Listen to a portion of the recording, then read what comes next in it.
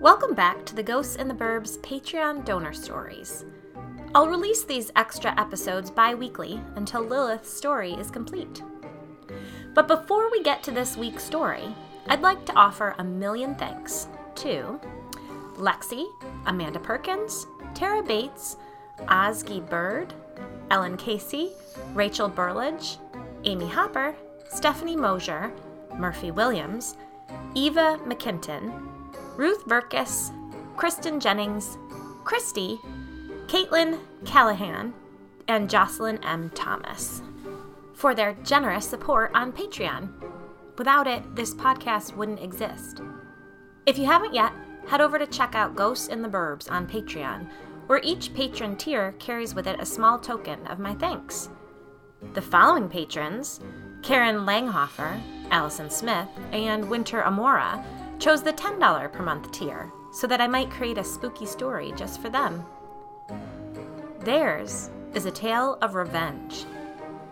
I'm telling ya, you don't want to mess with these Wellesley moms.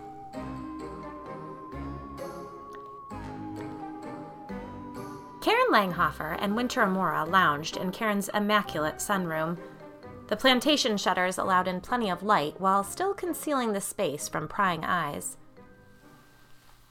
I'm still not sure about that lantern, Karen said, referring to the massive fixture above their heads. Winter shrugged.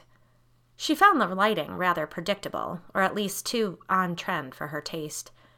The whole room, in fact, looked like it had walked out of Pinterest. She said, "I think it looks great," then sipped her iced coffee. It was the only thing she intended to consume that day, and she wanted to enjoy every last sip. "I do love those chairs. Are they new?" "No, I just had them recovered," Karen replied in a bored voice. The women both turned towards the doorway at the sound of approaching footsteps. Moments later, Allison Smith rushed into the room. "Where have you been?" Karen hissed. "I had a doubles match," Allison replied, smoothing her perfect ponytail. "Did you lock the door behind you?" Karen demanded. "Of course." "I told you I have somewhere to be at 11, Karen snapped. "Well, then let's get to it," Winter said, interrupting her friend's bickering. "Did everyone bring their assigned items?" Karen asked, arching an expertly shaped eyebrow, despite the Botox fighting against it. Winter adjusted her Gucci sunglasses to keep her long, shiny hair back from her face, then pulled a small package from her Goyard tote. "I had such a hard time finding red and black string," she commented. "And I have a hard time understanding why we have to listen to you complain about gathering ingredients every time we're dealing with something that doesn't involve you," Karen sniped. Allison dug into her Louis Vuitton Neverfull. "I need a smaller bag," she whined. "Oh, here it is." She pulled out a small vial of liquid and a plastic baggie and placed them on the table in front of her. The women took a moment to be sure they had everything they needed. Then Karen struck a match and lit the red candle that sat on the custom white lacquered coffee table. She placed the lit candle in the center of a black bowl, then carefully poured a glass of spring water into the bowl.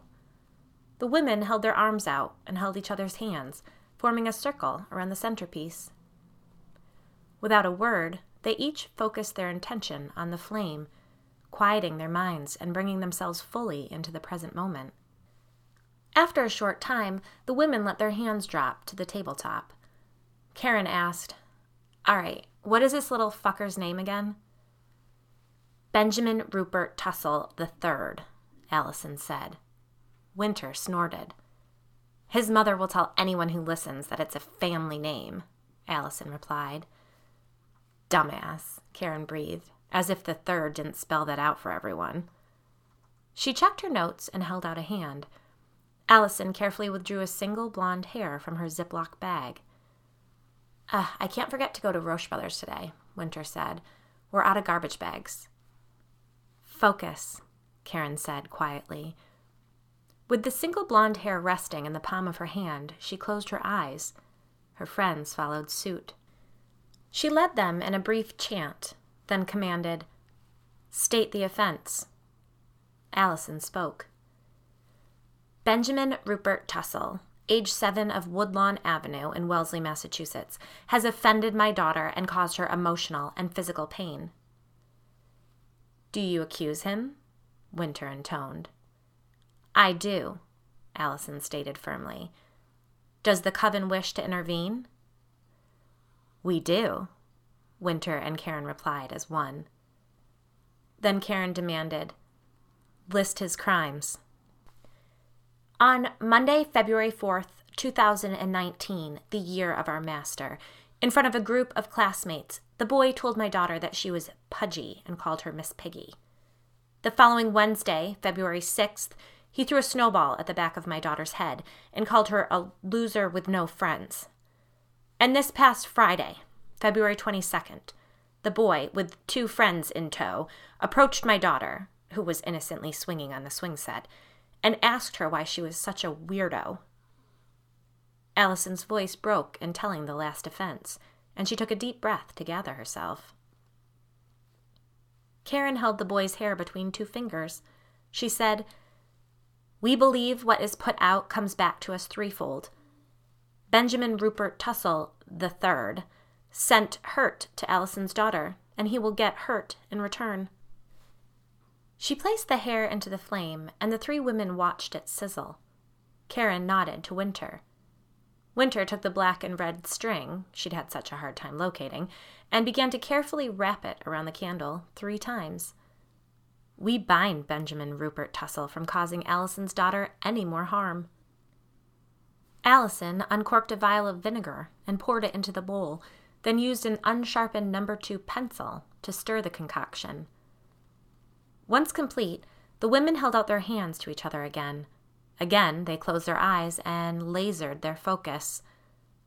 Opening her eyes, Karen said, It is done. The 3 women leaned forward and blew out the candle together.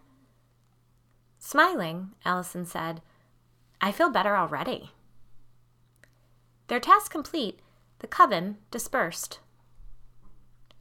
Across town, Benjamin Rupert Tussle III climbed the ladder to the tippity top of the playground structure. Come on, loser, he called down to a classmate far below. What are you, a baby? In a sing-songy voice, he yelled, Vincent is a cry-baby. He should have been paying less attention to the cautious boy below and kept his eye on the ladder in front of him. For a screw on the top rung had rusted and was just about ready to give way. Benjamin Rupert Tussle's luck was about to run out.